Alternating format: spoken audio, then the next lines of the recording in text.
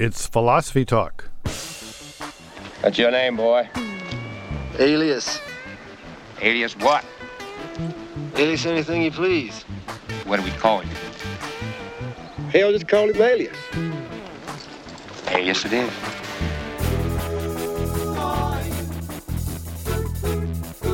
Today, personal identity. Surely you can't be serious. I am serious, and don't call me Shirley. What determines a person's identity? By what name are you known? There are some who call me Tim. You change all the time. Are you nevertheless forever stuck with a single identity? What's your name? Well, my name is Jim, but most people call me Jim. Who are you? Our guest is Raymond Martin from Union College.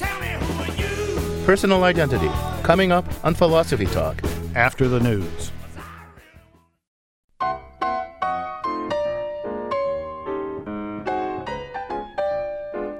Welcome to Philosophy Talk, the program that questions everything. Except your intelligence. I'm John Perry. And I'm Ken Taylor. We're coming to you from the studios of KALW in San Francisco. Continuing conversations that began at Philosopher's Corner on the Stanford campus. Today, personal identity.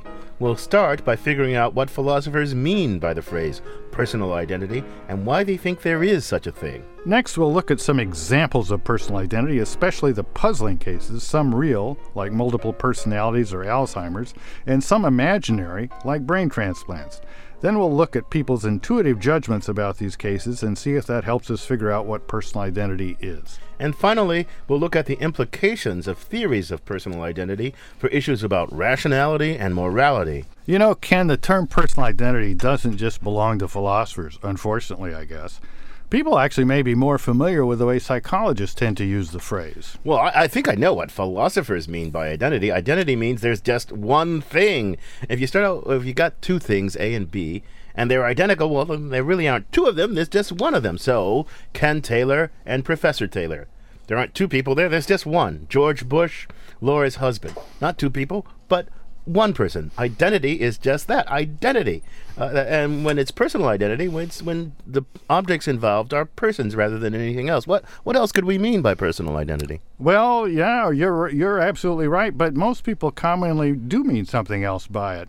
A person's identity is the attributes they have, or at least believe themselves to have, that are most important to them.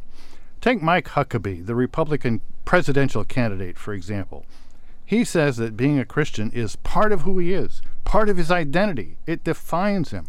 That's the sense in which people might say that it's part of his identity, while for someone else, being a Christian might not be such a big deal. He might easily think of himself as a Hindu or an atheist. I mean, I see what you mean, but that's quite a different use of personal identity in the philosophical sense. I mean, suppose Mike Huckabee goes through a rough patch. He loses his faith, plunges into alcohol and crime, becomes a free thinker or maybe even an atheist, lands in prison, and then eventually, when he becomes president, converts to being a Democrat.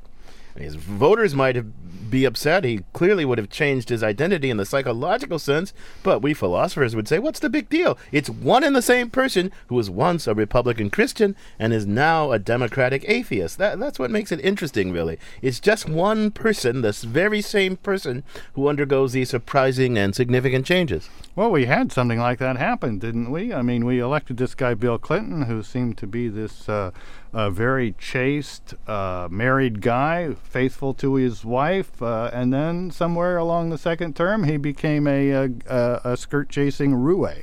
Maybe I don't have my facts quite right. Yeah, I think he was always like that. But here's the puzzle. Suppose Mike Huckabee and Barack Obama are sharing a cab to the airport. There's a horrible accident. They both have grievous head injuries. Their brains are removed from their skulls so they can be patched up. Then the brains are put back in the skulls, but they get it wrong. The surgeons screw up. They put Huckabee's brain back into the body that was Obama's and vice versa. Yeah, and then we have two people waking up.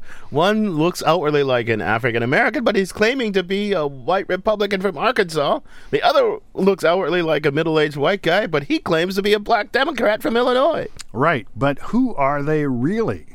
One answer is that the black guy is still Barack Obama, the white guy is still Huckabee, but they have each undergone a tremendous change in personality involving amnesia and delusions about their past. Identity in the philosophical sense, but not in the psychological sense. Or we could say that we have two guys with their memories and personalities pretty much intact. The accident didn't do anything to that, but they just have changed bodies. Okay, so which is it? It's medically impossible. That's a cop-out, but maybe our expert guest Raymond Martin from Union College can help us come up with an answer. Yes, but first it's our roving philosophical reporter, Zoe Corneli, who cast about for some insights into how to understand personal identity. She files this report. I wanted to come up with a weighty rumination on the nature of personal identity. Then I realized Hollywood had already done it for me. For example, the 1999 Spike Jonze movie Being John Malkovich, written by Charlie Kaufman, tells the story of a hapless puppeteer fascinated by the idea of getting out of his own head. Perhaps it's the idea of becoming someone else for a little while, being inside another skin, thinking differently, moving differently, feeling differently. He succeeds, literally, when he discovers a portal that leads directly into the brain of actor John Malkovich. I mean, it raises all sorts of philosophical type questions, about the nature of self, about the existence of a soul, am I me? Is Malkovich Malkovich? Do you see what a metaphysical can of worms this portal is? The film's protagonists decide to cash in on the phenomenon, selling tickets for the opportunity to spend 15 minutes inside Malkovich. From there, the movie descends into a bizarre, semi-fantastical dreamscape. But the point remains, it raises deep questions about the nature of the self. Besides wondering whether it's possible to become someone else, the film world has also asked whether our bodies and brains define who we are. In Freaky Friday, both the original 1976 version and this remake with Lindsay Lohan, a mother and daughter come to understand each other better after magically switching bodies. What are you? It's me, Mom. You're not my mother? Yes, I am. Get away, you clone freak! Don't you use that tone with me. Oh my God, you are my mother. Following on the theme of brain exchange, the 1974 Mel Brooks flick Young Frankenstein famously taught us that the quality of your brain is crucially important in determining your personality. Would you mind telling me whose brain I did put in? And you won't be angry? I will not be angry. Abby someone. Abby someone. Abby who? Abby normal. Abby normal. Are you saying that I put an abnormal brain into a 7.5-foot long, 54-inch wide gorilla? All of these films seem to suggest identity is malleable to the extent that we can alter our brains. Fortunately, the wonders of modern science have so far stopped short of the full brain transplant, but who's to say it won't happen someday?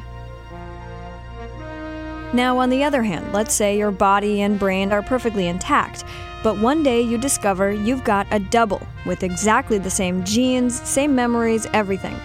This question was handled elegantly in the 150th episode of Star Trek: The Next Generation. Through a fluke in the Beamer Upper, or whatever it's called, Trekkies forgive me, an extra copy of Commander Riker gets abandoned on an alien planet for 8 years until the Enterprise comes back and finds him again. Trouble ensues. Who are you? Who are you? I'm Commander William Riker from the Federation Starship Enterprise. It's not possible. I'm Will Riker. Inevitably, because it's TV, this episode wraps up with everyone pretty much happy. The copy of Riker goes off to a new job on a different ship, and the original Riker gets to keep his life the way it is. But the important question here is either one of them more authentically Riker than the other one? Good luck, Will. I actually thought I might go with the name Thomas. Your middle name? I guess we really are different. I never really cared for that name. Well, I sort of like it. For Philosophy Talk, I'm Zoe Corneli. Want to hear more? You can find the complete episode on iTunes Music, or for unlimited listening, become a subscriber at philosophytalk.org.